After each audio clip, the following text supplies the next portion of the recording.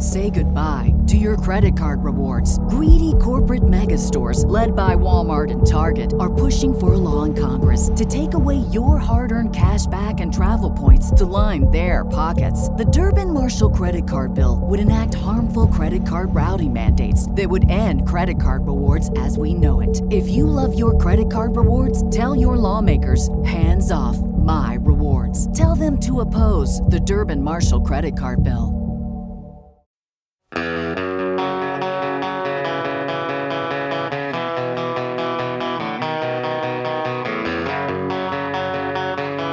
Long Slice Brewery presents Getting Hip to the Hip.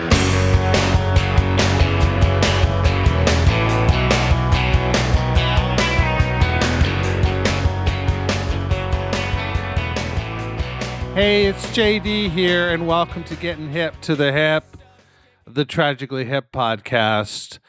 Welcome, and you might realize that today is an off day. Today isn't a day for a new episode, but you know what? We decided to surprise you because we got in touch with our friend Gord Sinclair and decided to chat with him for an hour or so. And what a lovely conversation it was. So we're going to share that with you now.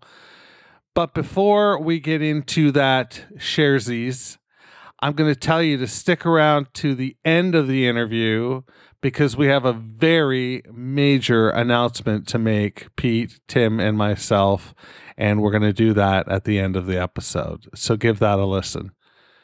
We tip our hand to what that announcement is inside the episode, so you might put the pieces together. Anyway, this is Pete and Tim and myself in conversation with Gord Sinclair. Enjoy.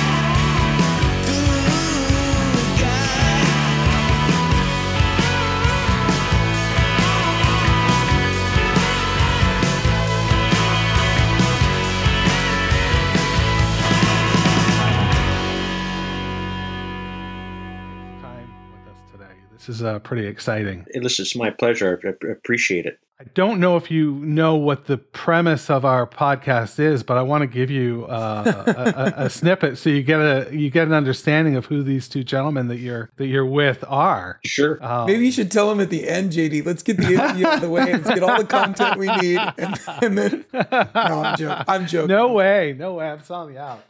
So I did a podcast called Meeting Alchemists, and it was about pavement. And I met these two guys in Europe last year going to see Pavement a bunch of times, and we got talking about music. And I really love the way they talk about music, their thoughtfulness and the way they understand it. And so naturally, me being a very big Tragically Hip fan, your name came up. And them being from Southern California, one by way of Malaga, Spain, and one by way of Portland, Oregon now, they hadn't had much experience with you. So I dreamt up this idea of the podcast, taking them through your discography, one record at a time, so that the listeners can experience what it's like to hear your music for the first time again. Huh. Cool. It's been a journey, man. It's been really unique. And what are you guys up to now, like record wise? Is it still work in progress, or? We have just released Up to Here. So, okay. Here's a fun fact for you. Did you know that if you take your entire catalog and release them starting on May 2-4 weekend and release one a week for the summer, it ends on Labor Day? Oh, no, I didn't know that. Your catalog is perfect for the summer, man. Okay, great. Well, that is kind of appropriate for sure. We're, sure. We're unlike Southern California. We kind of live for the 3 or 4 months where you can actually sit outside and play guitar without your fingers falling off. So. Well, that's definitely me in Portland, Oregon. We had the soggiest spring I could remember in my 22 years here. So yeah, that's a great town. We played Portland a bunch. The Aladdin Theater. Remember that place? Yeah, it's an awesome theater. Yeah, I still go there. Yeah, it was great. Yeah. It was a cool room. It was always fun to play there. We'd love to have you back there with your current gig. So that would be awesome. Well, it would be great. It would be great. Things have changed for the live music business, unfortunately. For the worse, true. Unfortunately. Yeah. So for now, the tour that you're doing in Toronto and like Southern Ontario. Yeah. Is that what we're expecting to see for now, or will there be more dates in the future? Perhaps? Yeah, it's still up in the air. I'm certainly not averse to doing more dates, but but we'll wait and see. It's not an easy proposition. Taking the show on the road. I mean, the expenses are kind of through the roof. Just in terms of putting the boys up. That's why we're staying pretty close to home to start. Not only am I band leader now, but I'm also a father. And my youngest son is playing bass in the group, and he's got a day job, so I got to get him back. Oh man! It would be irresponsible for me to have him run away to the circus like I did. But it remains to be seen. It remains to be seen.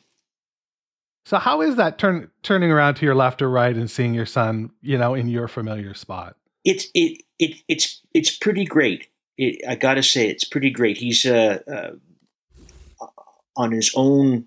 He is an amazing musician. All my kids can play, but this one's got a particular ear and talent. Guitar and piano are his principal instruments. He's not really a bass player, but he can play just about anything. He's just one of these kids that can hear a melody on the radio or on record and sit down at the piano and play it back to you. So on that regard, it's really, really great to see him actually playing. The flip side of it is he's a singer-songwriter in his own right and is in the process of finishing a record that he did while he was at university at McGill.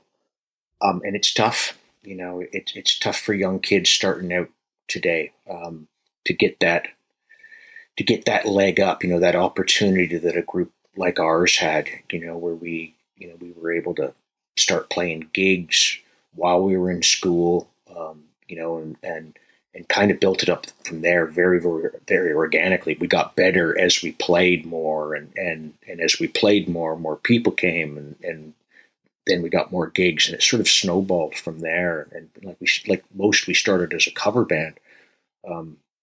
And crazily enough, like back in the 80s when we were playing, they didn't really want original artists in the clubs in Canada. So we were playing mostly kind of B-sides of old Stones songs and Pretty Things and Kinks and stuff like that, and then throwing in our own material. And so when we played it, our song, we said, "Oh, that's from an old Them record from 1967." Just absolutely bullshitting our way, because there's some clubs that you had to write down your set list, make sure you weren't playing original material. It's bizarre. So now it's it's just a different scene than it was up here back in the day. I'd love to see them working and playing and taking a go at it anyway. Yeah, I kind of feel like this day and age, to make it in a band and get on an actual tour that's further away than your closest region, it's almost like becoming a professional athlete. Yeah. It's just like your chance of getting that notoriety and getting embraced and carried through it. It's just tougher. I have a close cousin of mine is in a band here in Portland, and they're going at it so hard, and they're lucky to get, I don't know, a 6 or 8 West Coast swing. Yeah. And happy about it. But I tell you, the costs for them and all that, just like you said, it's a tough go. Yeah, it's very much the same here. It's like anything, you put a group together, and you get that Jones, you do it for the love of it. And if you see a little glimpse of light at the end of the tunnel, it's enough to keep you going. Right. One gig leads to the next, but boy, if you get continued roadblocks thrown up against you, it's a little demoralizing. And certainly up in Canada, the live music scene was in a tough spot even before COVID, and COVID really just cut the head off the vampire. It was just made it so difficult, particularly at the early stage gigs, like in most downtown cores. They've been, the small rooms where it would be your first gig when you came to Winnipeg, or your first gig when you came to London, Ontario. Those rooms don't exist anymore. In fact, I was talking to my agent a little while ago, and again, it's been a while since I've been out to Western Canada, but he was saying that there's not really a gig in Vancouver and Calgary in a 500 seat capacity, and that's tough when you're just coming through town for the first time. I mean, it's tough on a regional level if you're a young band from Victoria or Kelowna, let alone from Kingston, Ontario. Which is a real shame. I mean, the great thing about being from Canada, the biggest obstacle to touring in this country is actually our greatest assets, the sheer size of the country. Once you kind of break out of your region and play in the crap little clubs around your hometown, then you got 8, 10, 12 hours in some cases driving in between the gigs. And you learn really early and really, really quickly how to play, an empty room on a Tuesday night and a shithole on a Wednesday night, with the object of getting to a Winnipeg, for Friday and Saturday night, and maybe selling some tickets. Right. You either fall in love with the lifestyle and the guys in your group, or the gals in your group, as the case may be, or you bust up before you get out of our province, Ontario. And so you get a lot of hardy souls that are doing it. And then in the meantime, during all the traveling, you just develop this rapport with your bandmates. And if you're a composer at all, it's great. You have so much time sitting in the van or sitting in the hotel room. You write and you shoot the shit, and you become what you become. It's true for musicians. It's true for crew people in this country as well. You look at any international group, and their crews are populated by Canadians because they have that experience. You learn how to travel and learn how to get along with people in a confined space of a van or a tour bus, and it's a real asset that we have. And fortunately, it's getting more and more difficult. It's a bummer because I love it. You guys honed your. I mean, we know this. I know this because we've pretty much gone through the majority of the discography, at least for the hip, and you guys really honed your skills. So those Tuesday, Wednesday night shitholes that you're playing to get, you can either take those as like, oh man, there's 5 people here. What do we do? Like, let's treat it like a really tight rehearsal. Yeah. Whatever. And it shows, at least from my perspective, on those records, those early records, and like, do you guys just peak and just, coast at 35,000 feet, so to speak. Yeah. But it's funny you mentioned about the touring scene because I live in Malaga. I grew up in Southern California, but I live in Malaga, Spain. And we had a record come out last year, and we're getting ready to do a second record. And it's in the city center. They don't want anything original. They want Stones, Beatles,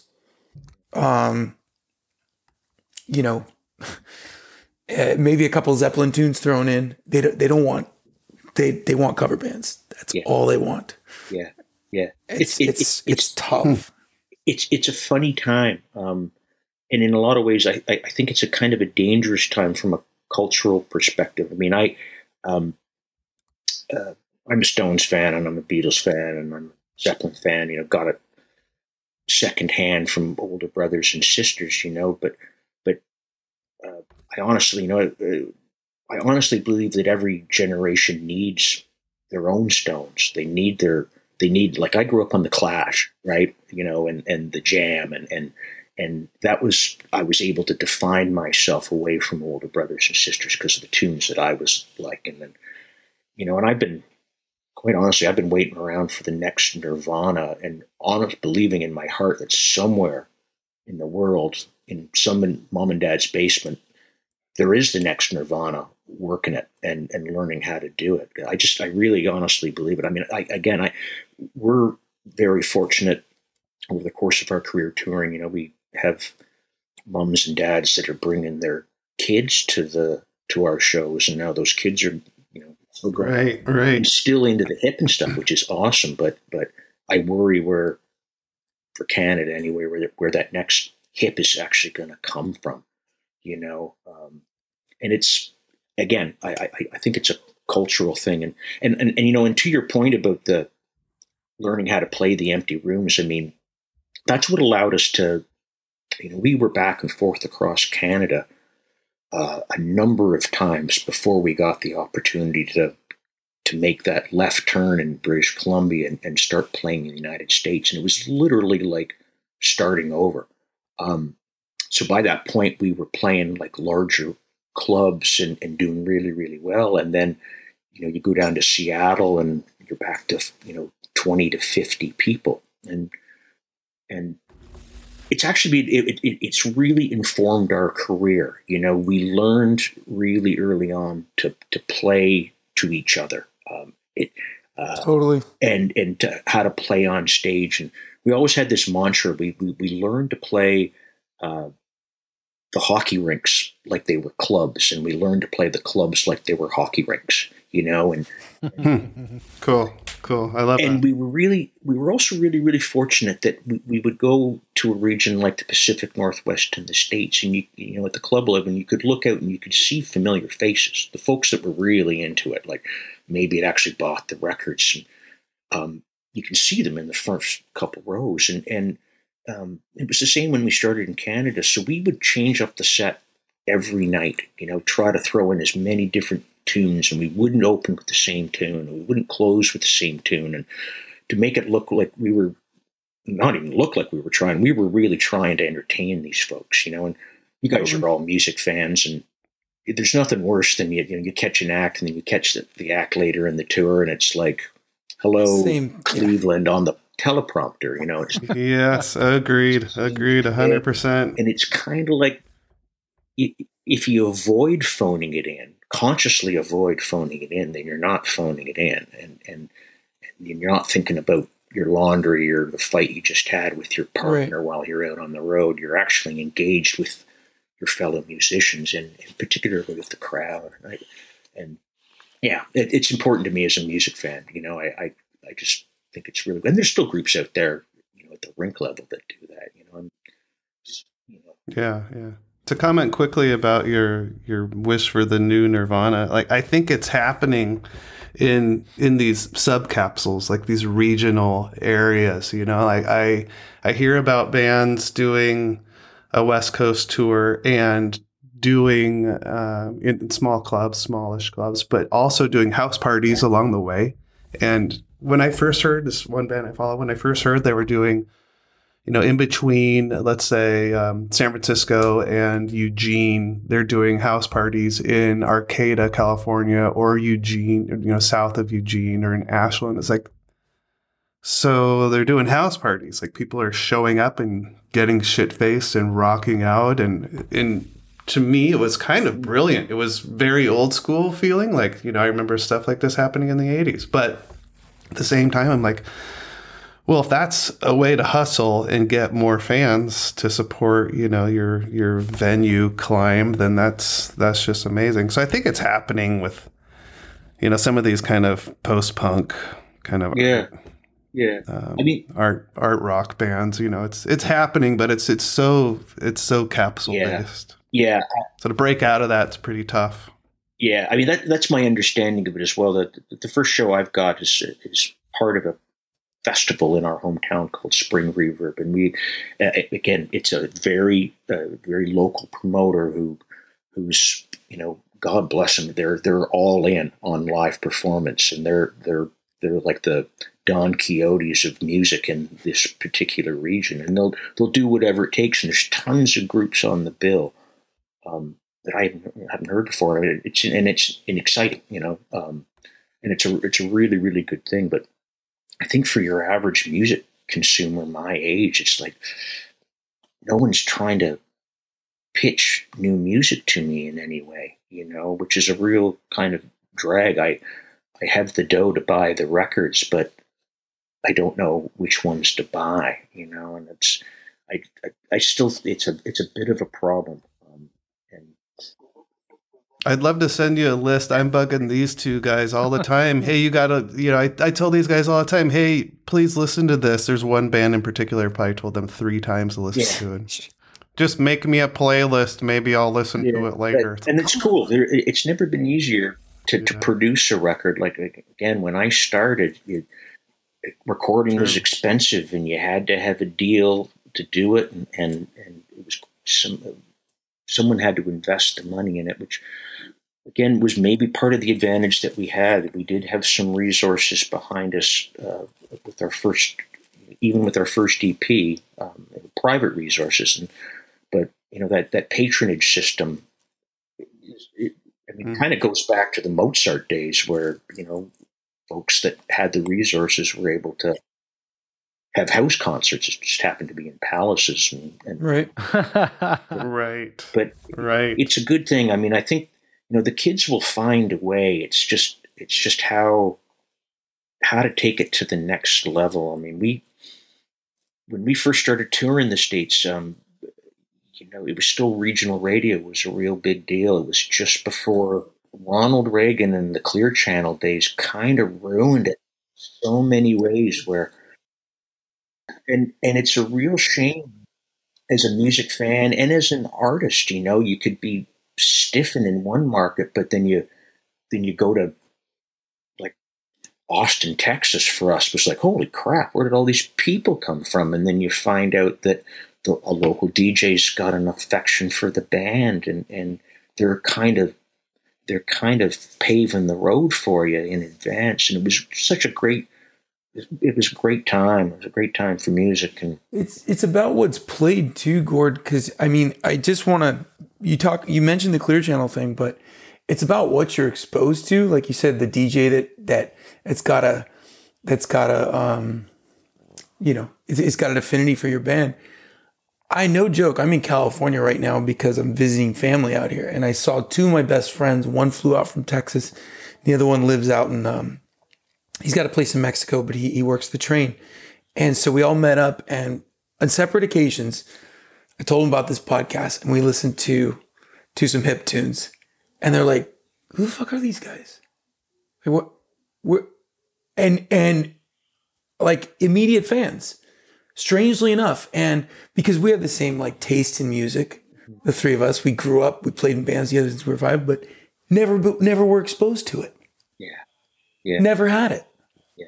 Yeah. We would get that a lot over the course of our career.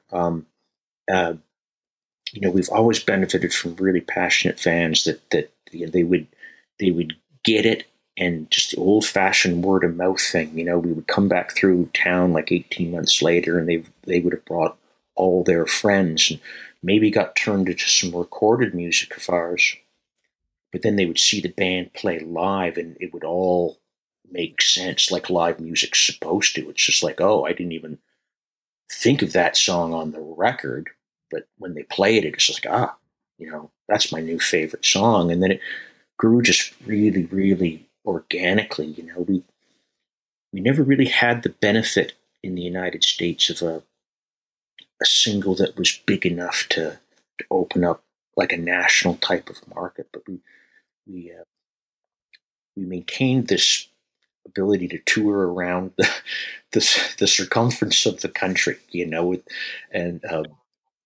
wherever they had a professional hockey team, we would do pretty good, Right. So I will say though, I read something about you guys playing the Fillmore in the 90s in San Francisco, and there was some comment. It was like, yeah, they always have a big crowd here because every Canadian in California comes to the show, so it's hard. It was hard to get tickets because all the Canadians would show up. So, I love the story of how everything happened organically, and you guys kind of started from playing small clubs and what have you, and cover songs, and how that rise is just totally remarkable, and it's obviously worthy of sharing, which we're doing now.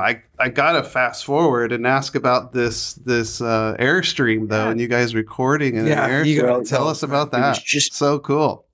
We have our own fantasy in our minds right now. Well, it's a kind of it's a COVID based reality that I faced. Sure. The group, myself, we own a recording studio in Bath, Ontario. It's a residential studio. So COVID, it was really super busy because, artists, musicians you could test up and you live there. You didn't have to go anywhere. And as long as our engineer, was safe, it was, so I couldn't get into it, like I just couldn't. It was booked out, and I had, I'd put out a record called Taxi Dancers previously, and it's one of those things like I had tunes left over from writing with the hip and stuff. So you got years and years to do that, but COVID was great for me as a songwriter. I was locked down in my home with my family, and I was writing and using the guitar and writing lyrics as my means of journaling really. And I wrote this record fairly quickly. And my buddy James, who played with me a bunch, I produced a bunch of records for his band out of Peterborough called The Spades. And so we've just always had a really close relationship. He is an engineer and producer in Peterborough, and had this great idea the summer before COVID. He bought an Airstream trailer, and he rigged it up so that he was able to strip down his gear from his studio space and transplant everything into the Airstream and go completely mobile. Wow. So he could record live shows, and any sort of situational stuff, which I thought was a genius idea.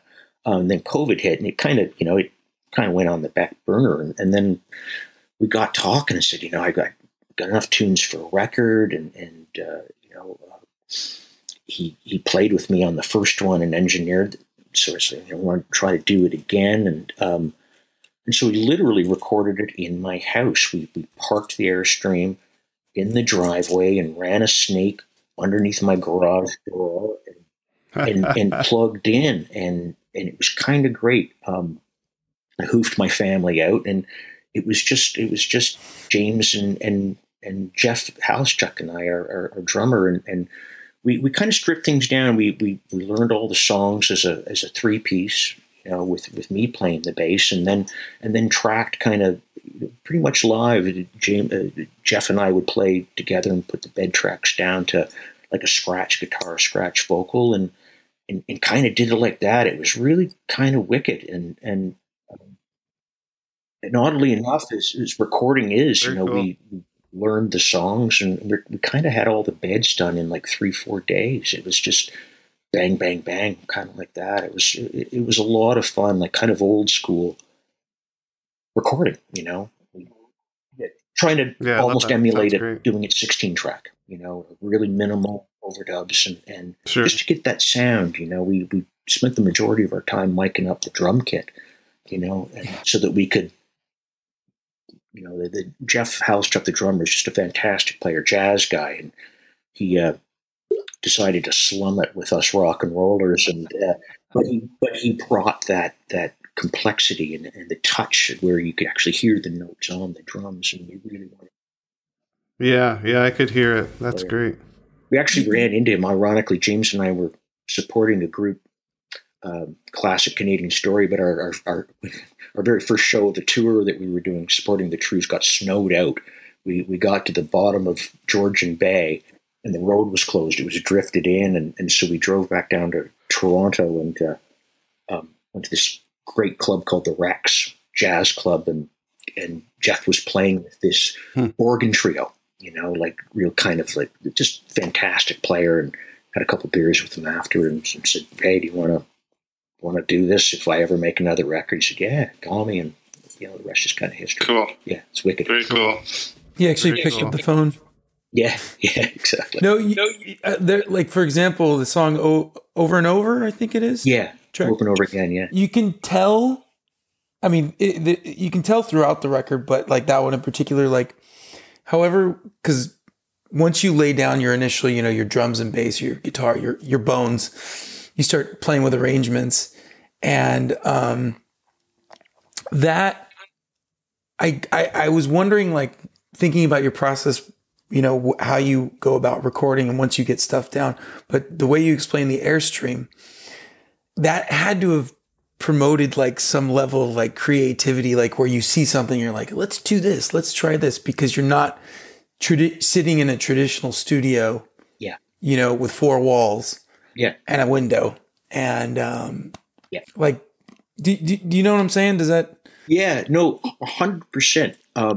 That's exactly what we were able to do, within the confines of the house. Like I have a small home studio. I have an open house, so I got curtains everywhere to kind of allow, for not only privacy, but to kind of deaden the sound and stuff. And we had to be creative with what we were doing and trying to figure out where we're going to put drums and what we're going to do with bass. And it was literally because of the way Jeff played and my natural affinity for records that were done in the 70s, that we wanted to, instead of getting the big boomy Bob Rock kind of like we're going to play in the cavern, smash, smash, smash drum kit, we wanted to, like Jeff plays with the jazz sticks. So that's, so we thought, well, let's put him in this curtained off room where everything's totally dead, and do the Jeff Emmerich, and kind of play and move a mic and move a stand until we got the kit sounding perfectly. And then in the meantime, we were rehearsing. James is playing with us, and then we get tempos down and stuff, and do a scratch acoustic guitar and vocals, so we know the arrangement.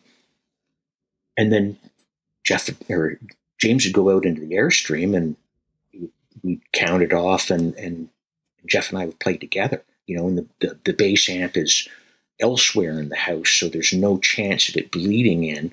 But we didn't have walls or rooms or anything like that. And again, it was the same process. Most of the bass is not DI. It's I've got an old, Portaflex B15 from 1965, the James Jamerson, right? And it was kind of like you stick the right mic in front of it, and it totally sounds like it sounds like Motown, and so that's kind of the way we did it. And obviously, I knew the tunes real well. And Jeff is just such a good enough player that was like, you'd kind of get it in one or two takes and go out and listen to it. And then again, the cool thing, we'd go out to the driveway to the Airstream, which was our control room. And you listen to it all stripped away where it's just bass and drums. And it's kind of like, it's got, even without a lyric and without a guitar or even a melody, it's like, this sounds pretty wicked. It's kind of the inverse of being a songwriter, where I've always believed if you can sing a song around a campfire, and it can exist on that level and subsist on that level, then it's like, okay, this is a decent song. And we kind of combined those two ethoses to make this record. And it was just because of the circumstances of making it that, we all had to be tested up, and it was just the three of us, and we were also living together and eating together and drinking beer together and playing pool, a pool table in one part of my house. And it was great. It's the band camp, it's the funnest way to kill time, Sure. Gord, I have a question from somebody on Twitter. Yeah. We let them know that we were meeting with you, and he said, it's Craig Rogers from Twitter, and he said, curious if Gord finds himself writing on guitar or bass more often, or a mixture, both with this album and when he wrote for the Hip. His bass playing is very melodic, so does he have a chord progression in mind first and then works out a bass line, or does the bass melody come first? I primarily write on guitar, for sure. Certainly with the Hip, even the songs I would bring to the Hip, I would have written riffs and started out on acoustic guitar. Not all the time. Like there were on occasion, I would try to do something on bass. Bass is kind of tough to sit around on your own and keep yourself entertained. You can play along and stuff, but certainly like my main contributions writing with the Hip were because we had developed that cooperative songwriting style where, no one in the group would bring a finished idea to the band. We would basically, you'd throw out a riff, be it a guitar riff, or in some cases a bass riff, and we would start playing together. And Gord would start putting a melody on top and a lyric on top, and it was great that way. As the bass player, you'd like, here are all these holes. I can add melody in here, or in a lot of cases it was from the middle of songs while we were jamming or sound checks. We were always playing, but it was great fun. I miss making music with those guys big time, because it was, as a songwriter, it's different now. Like you never, when I was in the Hip, you never had to finish an idea, and even if you had writer's block, and if you were stuck with something, we would get together frequently, and someone always had something new and fresh, and that would, cause a light bulb to come on, and it would suggest a change that maybe the guy that brought the riff in hadn't thought of. And meanwhile, Gord, just being Gord, he would be riffing on top, and his melody would suggest a change that, and it was great. I loved being in that band, and I miss it because it's like, I still start the same way. I start with the riff, but man, it takes a lot longer, to come up with complementary parts and the lyrics and stuff. And again, I credit Gord. I really, I tried to bring some heft to the lyrics that I was writing for this project and my previous one as well. Cause he set a pretty high bar, as a songwriter. And oh my goodness, you can't really, you can't really put out a solo record. I've said this a few times, but it's absolutely true. Like you can't write "yummy, yummy, yummy, I've got love in my tummy," and feel good about yourself with some of the lyrics that Gord has. Yeah. So the writing's it's a fun it's a fun process. I'm not a sit down and write every day kind of guy. I don't do the Stephen King and lock myself in my studio for 2,500 words a day. You know, I kind of sit around and watch hockey playoffs or baseball playoffs and with the guitar in my lap and noodling all the while. And then you're like, oh, and the cascade begins from there, you know, kind of not really paying attention to either. And it's amazing if you're receptive to the idea, it'll come from somewhere, you know. It's great fun. It's great fun. Gord, I'm so thrilled that you laid down in 2020. You laid down "Get Back Again." Yeah. So we have a proper studio version of that song, because I got to tell you, that was one of the hip songs that I came to early on in my young hip career, and I was like, whoa, this is something that's not on the records. Like, this is like a bootleg, or this is so cool. And I gotta wonder though, how did it never end up on a record? Like, that is such a freaking phenomenal song. It's a funny one. I mean, it's an old song. I mean, that was back from the day when we were kind of clubbing it, just kind of in southeastern Ontario, and we were all learning how to write, and we were writing a little bit together. You know, Gord Downey and I and Paul were living together at a student house. But yeah, and it was kind of a mainstay when we would play live, and it was in the running, you know, for Up to Here for sure as a song. But interestingly enough, we recorded a demo version of it that was just dynamite. Like, you know, the performance across the board is great, particularly by Gord. Like, he just sang the song beautifully, and it was one of those circumstances where the guy that was helping us with the demo said, "Oh, that was really, really great. One more time, just like that, and we'll run tape." And we're like, "Oh, what? You mean you weren't running tape?" And we tried it again, and collectively we were so disappointed, you know, that I don't know. We never seemed to capture that vibe that we had on this unrecorded demo. You know, this was, again, we were really young and we were still learning how to play in the studio, where it sounded like us. And again, it sounds old fashioned and everything, but this was back in the day where we recorded live. Like, we would, you know, put the bass somewhere, and, you know, drums are in a booth and Gord's in a booth, and we were learning how to do it, but still get that feeling like with headphones on that you know, it sounds like us and we're listening to each other, you know. And again, and then, yeah, it just never made the cut after that, I guess. I mean, there is a version of it somewhere. At least I thought we had recorded it for Up to Here.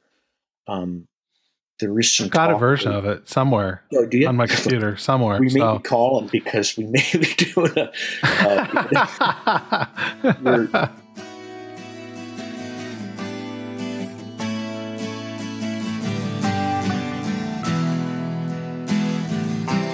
What's the deal with your dad? He don't even know my name. Didn't know he'd be back. Didn't know we'd been bad. No one stayed to share the blame. I didn't mean to do that. She won't even come around. Every time I look back, didn't realize that I was better off than now. Mothers came and cried forever. Brother Cain survived the centuries. All the time that I thought was my friend, be alright till we get back again.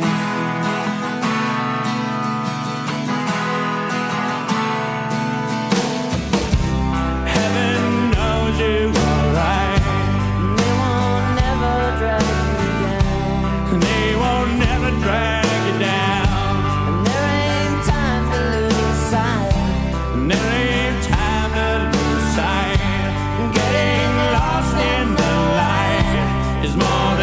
never being found. Mothers came and cried forever. Brother can't survive the centuries. All the time that I thought was my friend, be alright till we get back again.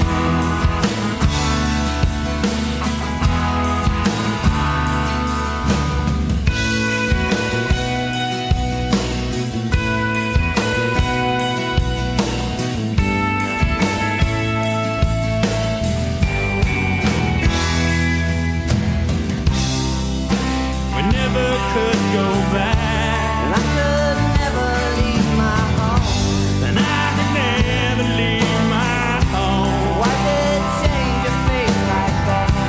Why to change a face like that? And if I'd never seen you, I could always dream that I'd be better off alone. Mothers came and cried forever. Brother can't survive the centuries end. All the time that I thought was my friend, be alright till we get back again. Be alright till we get back again. I'll be alright till we get back again.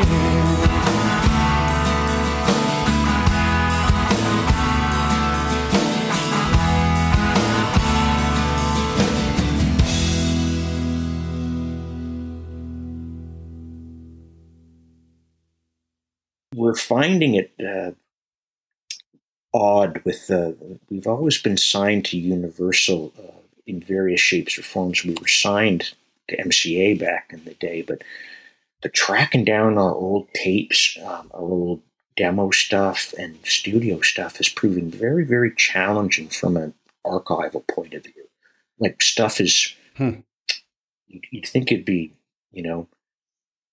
T-hip or HIP, or it would be alphabetized or the Dewey Decimal System or something, but it seems pretty random, and stuff is in different storage areas. And our drummer John he's just been like a dog on a bone tracking down material and just relentless trying to find stuff. The process kind of started for us with road apples, but we were only able to manage to find 2/3 of the tapes. You'd think they'd all be somewhere together. But, when we heard about that fire on the Universal lot, we hit the panic button. Like, right? Wow, do you think some of our stuff is in there? And then read the list in the paper, and there was our name. In between Mel Torme and the Van Trop family singers. It's like, oh crap! I hope we did. Because to your point, that's exactly the kind of stuff that we were looking for. Turns out there were dupes, and some of it's back up in Canada. Definitely. Yeah, it's fun. I'd be remiss if I didn't ask a gear question. What type of guitar do you like to sit in? Because when you're sitting watching a ball game and you're just noodling or you're just whatever, what's your go-to? I honestly, I've got a few favorites. In fact, there's a song on this latest record called "Change Your Mind." I bought an old Martin D18. I bought it sight unseen because I just always wanted one, and went down and picked it up and literally pulled it out of the case, and it became my main guitar for about a week. And I'd written that song on it within, probably a day or two. It felt right. It sounded right.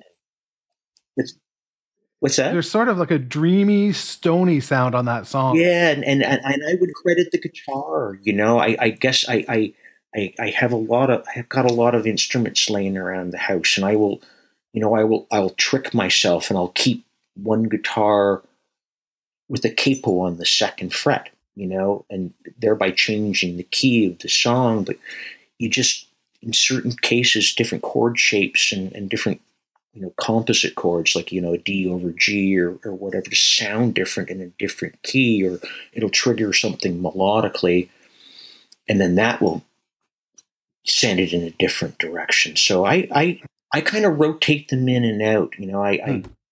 I've got the first kind of cool guitar I bought was an old J160E, mid-50s old beater of a guitar, and it's always out on a stand somewhere, and I'll pick it up, and I'm playing right now. I'm going out and playing this old ES125, like a hollow bodied archtop electric, and it's been laying around, and it's just it sounds kind of. It's got a little more sound to it. Yeah, but I just kind of believe in the magic of it. That it's just like, it feels right and sounds right, and the tones of these older instruments, to my ear anyway, are so nuanced that each one has a different character and suggests different things, and some chords sound better on them than others, and yeah, it's so it's cool. I trick myself and I mix it up. That's the perfect answer. Had you said, "This is the guitar," that's it. Trick. I would have been like, he's BSing me, he's bullshitting me. Oh, that's right on. That's cool. Yeah. My question was more, what kind of beer were you drinking when you were recording in the trailer? Well, I'm not as young as I used to be, so I'm there's always a case of Guinness kicking around here for sure, but I'm more of a light beer guy now. Unfortunately, I just I can't afford to drink the loaf of bread like I used to when I was a young man. Lived to tell it. I'm right there with you. Yeah. I'm right there with you, Gord.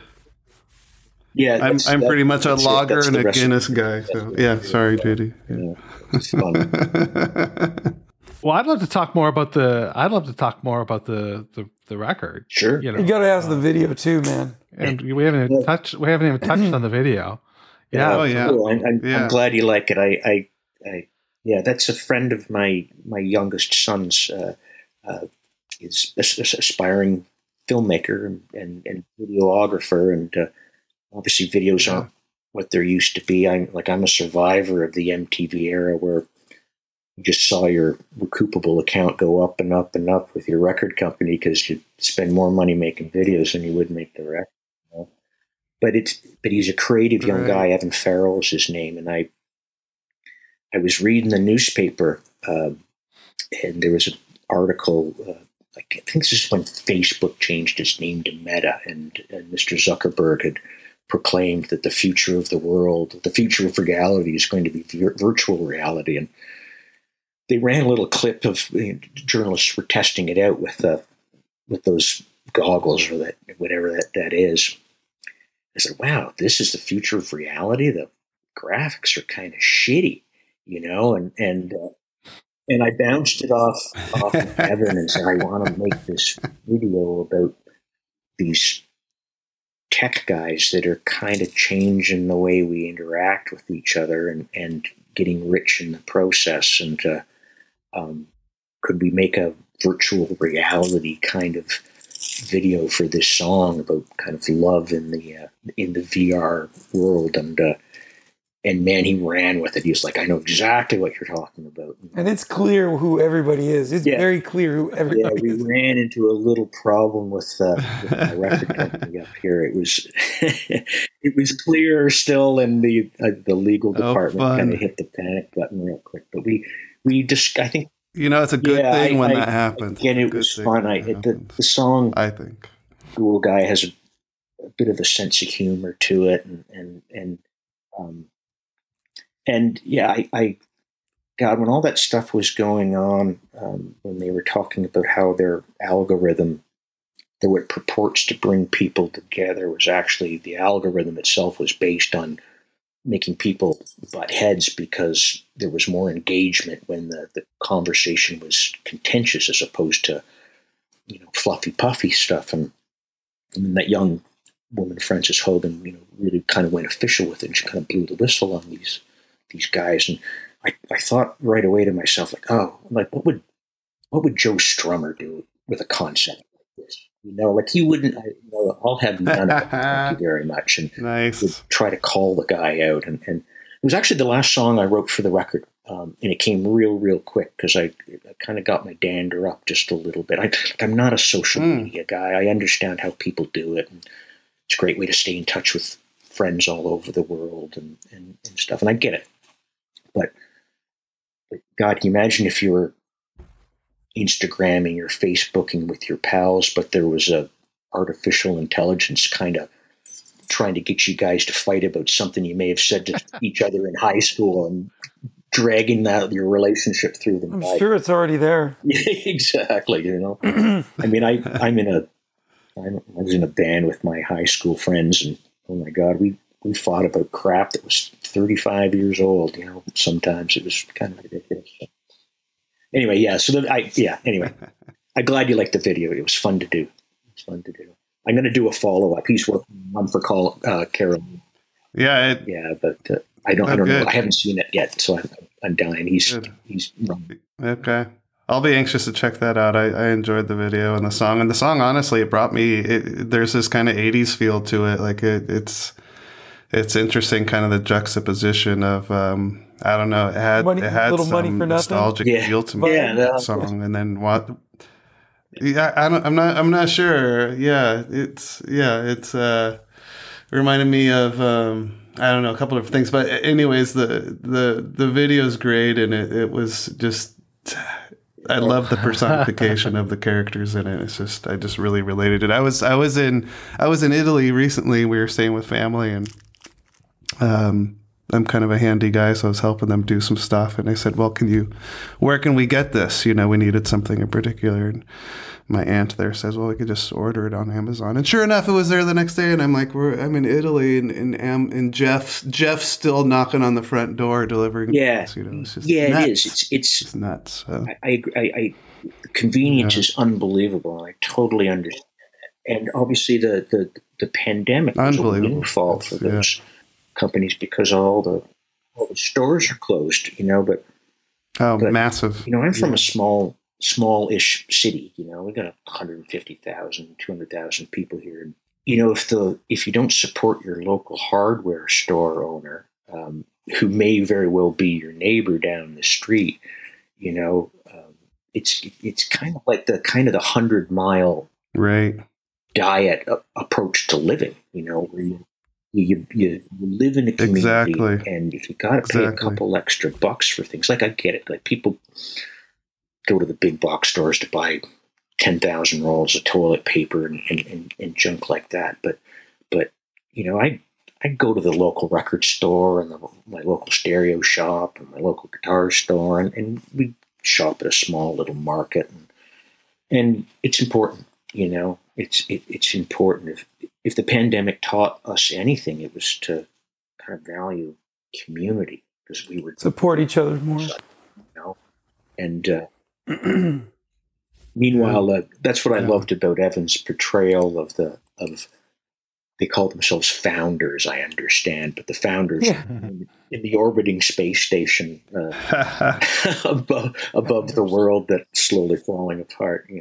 It's and frankly, that's what I try to articulate in the lyric of the song, is that we all know the reason, and the reason is really us. It's up to us, to build community and to support community, and everyone wants to save a buck. I understand that and stuff, but at what cost? At what cost? Yeah, in many cases, like there's a lot of 8-cylinder vans all over North America as we speak, idling in people's driveways, dropping off stuff that they ordered on Amazon last night, and there's a cost to that. And that's what I was trying to articulate anyway. Yeah. What I notice nowadays I'm in Portland. We're in the city. Downtown Portland's about 3 miles away. And what I notice is when we don't have any deliveries, like I'll just stop. I'm mostly home. I'll stop in the house and think, but it's actually been quiet today. You know, you have to wait for the white noise to go away in order to. I have a Kingston question for you. These gentlemen, we are recording, we're doing a live finale for this podcast in Toronto on September 1st. Oh, cool. So Pete is coming from Spain and Tim is coming from Portland, and we're doing it at the Rec Room in Toronto. We're doing like a live podcast. Oh, cool. There's going to be a stand-up comedian. There's going to be a hip tribute band, etc. But as part of their coming to Toronto, I've booked us a day in Kingston, and I booked an Airbnb just yesterday. Great. What are some hip must-see spots? You mentioned a record store earlier, guitar store. What are some cool spots that we should go when we're there? I got to hit the guitar store. You know what? There's so many of it. Like this. First off, about Kingston, you know, I'm born and bred and raised here. I went to university here, and you know, like most young men, like Rob Baker and I grew up across the street from each other, all through high school together, and you know, Gord and Paul and I lived together in university, and John was a little bit younger than us, behind us, but all went to the same high school. And parents all knew each other, and nonetheless, like most young men, we couldn't wait to shake the dust off this one-horse town off our boots, you know, move on, go to the big city. And as it turned out, you know, our career took us all over, you know, Europe and North America and traveling all the time. And we kept coming back home. And because it was home, and you kind of learn to fall in love with where you're from by leaving it. You know, and you kind of realize, there's no better place to come back to, and it still is a really special place, even with the dearth of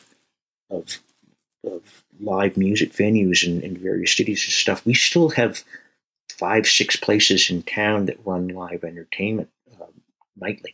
You know, and I think that's a big reason Kingston is produced so many great recording artists. You know, like Sarah Harmer and Headstones and the Glorious Sons, and because they all came up the way I came up. You kind of start playing in downtown Kingston, and then you play at the bigger bar, and then the bigger bar after that. So there's some great live music venues. The place I'm playing in town is called the Broom Factory, which is kind of a multimedia approach to live. It's a film place, it's comedy, it's an office building for the local promoter during the day, and it's just great. It's very DIY in town, you know. It's also Kingston's an interesting place because it's a university town, a very large, very good university here.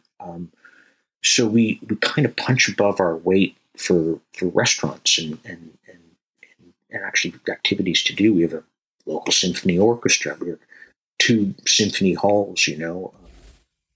It's a really special place, and it's right at the confluence of Lake Ontario and the St. Lawrence River. So it's where the Great Lakes kind of funnel all down, and the area just east of us is the start of the Thousand Islands, which is again, we kind of take it for granted, but you guys coming from out of town, you know, it's worth jumping on a boat, and you've never seen anything like it. It's just absolutely spectacular. You know, and it's just really, really cool. I like that idea. There's so many great rooms. You know, the club that we played our first gig, it was called the Toucan, but it still exists. You know, and it's still there. It's not a great place to see music or play music, but it's still running live music. You know, it's pretty wicked. Yeah. There's another place called the Mansion that they're fighting the good fight. They're trying to bring acts in all the time and give people a place to play. You know, and it's kind of great. It's kind of a great place to be. I feel very comfortable here. You guys will like it. If they have places to play there, and there's places that they make available, I mean, there's no doubt that's why the city thrives. I really think so as well, because people obviously people get used to live music being a viable option. That was something that we experienced as young musicians. First time we went to to Europe. You know, it was again like starting over, but we got to the Netherlands, and it was the case of like, where are all these people come from? How do they? But it's because the nature of the culture, and it was back in the CD days when they were ridiculously expensive. You know, so you'd have to pony up whatever 30, 40 gelders they were called back then. So people would go see a band play live before they would pony up for the record, which was perfect for a group like us because, you know, there were all these magnificently tall people standing there and all speak English, hanging on Gord's every word. Yeah, and it was great. It's all about the That's amazing thing. I am such a believer in it, and it's just so important. I totally feel the song sometimes. Did you write that like thinking live in mind? Like that feels like a live.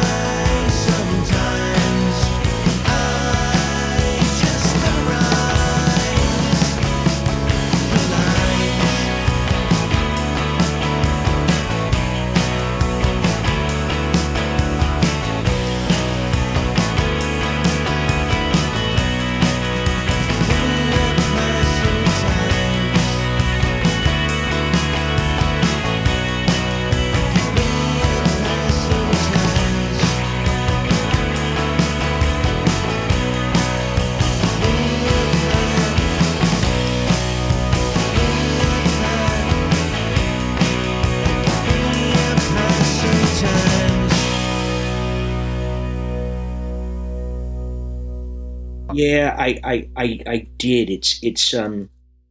It's for sure. There's an anger to it for sure, and it's not the easiest thing when you're sitting by yourself in a pandemic to write an up-tempo song. But like I was saying earlier, I was using that experience. I would close the sliding doors of our family room and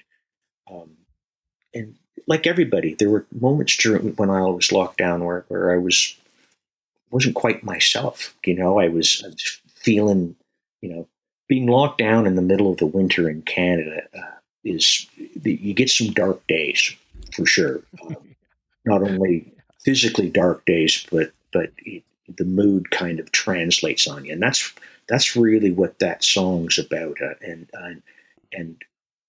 I attempted to turn that frown upside down and kind of went back to the old punk rock me, and it's basically like a confessional more than anything, because it was true. Sometimes I felt like I was losing my mind, and sometimes weed's legal up here, and so maybe sometimes I may have smoked a bomb or a little too early in the day, or maybe a little Bailey's in my morning coffee just to take the edge off. It's being quite confessional about that as well. Much my father's chagrin.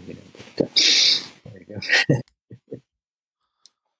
Yeah, well, that's really cool of you sharing these songs with us. Sharing, I mean, for me, it's been 38 years of you sharing songs with me, so I really appreciate that. And love that you made time for us today. Well, and, I appreciate that. Yeah. I appreciate that. I'm a music fan as well, and I made music with guys I know really well, guys I love, and we always took it really, really seriously, and we always never took whatever success we may have achieved. We never took that for granted, And we knew it was because of the people that liked our music and that supported the group. And we, with the passing of Gordon Lightfoot, who was also such a huge believer in live performance and the love and respect for his audience, and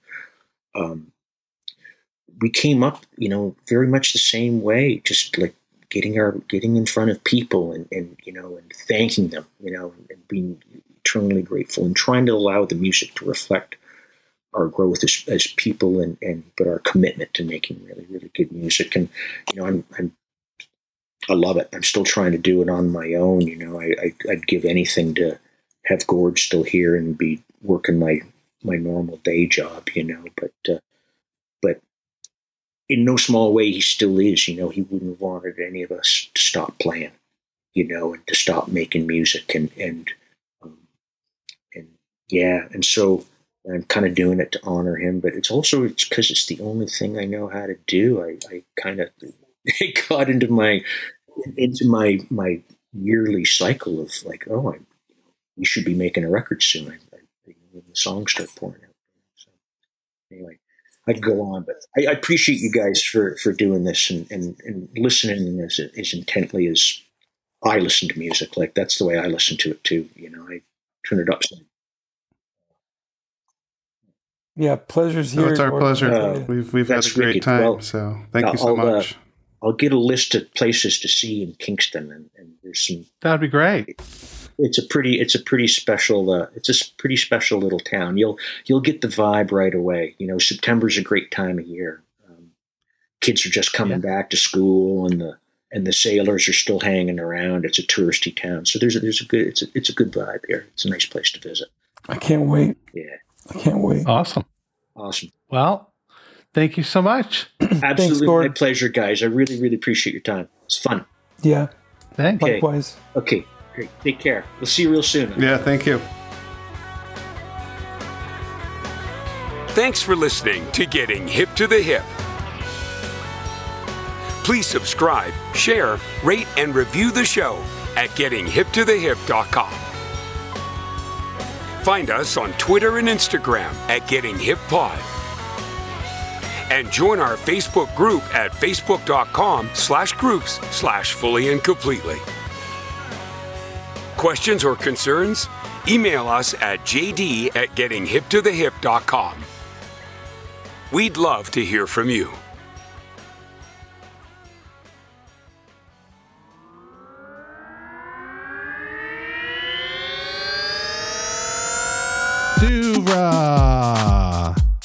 Podcasts and such. Hey, it's JD here, and I'm with Pete and Tim, and we have a really big announcement we want to make. Are you strapped in? Good. Mark your calendars for Friday, September 1st, as Long Slice Brewery brings to you Getting Hip to the Hip, an evening for the Downey Wenjack Fund. Join us at the Rec Room in Toronto for a night of music, unity, and making a meaningful impact. This event is dedicated to honoring the legacy of the Tragically Hip while supporting the Downey Wenjack Fund. Immerse yourself in a powerful tribute performance by 50 Mission, celebrating timeless classics that have shaped Canadian rock history. We'll also wrap up the podcast in a memorable way by doing our finale live that evening. But it doesn't stop there.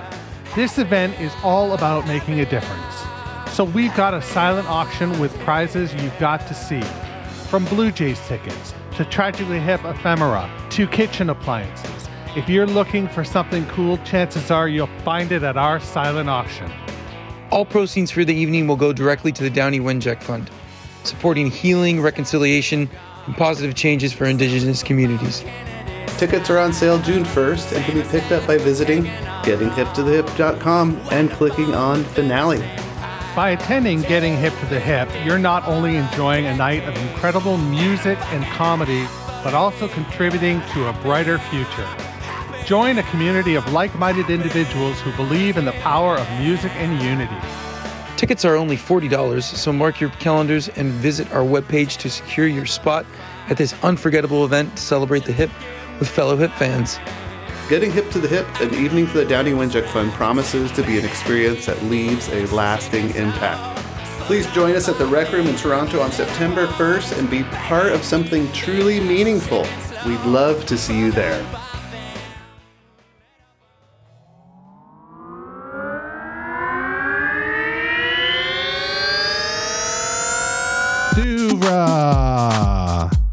Podcasts and such. Say goodbye to your credit card rewards. Greedy corporate mega stores, led by Walmart and Target, are pushing for a law in Congress to take away your hard-earned cash back and travel points to line their pockets. The Durbin-Marshall credit card bill would enact harmful credit card routing mandates that would end credit card rewards as we know it. If you love your credit card rewards, tell your lawmakers, hands off my rewards. Tell them to oppose the Durbin-Marshall credit card bill.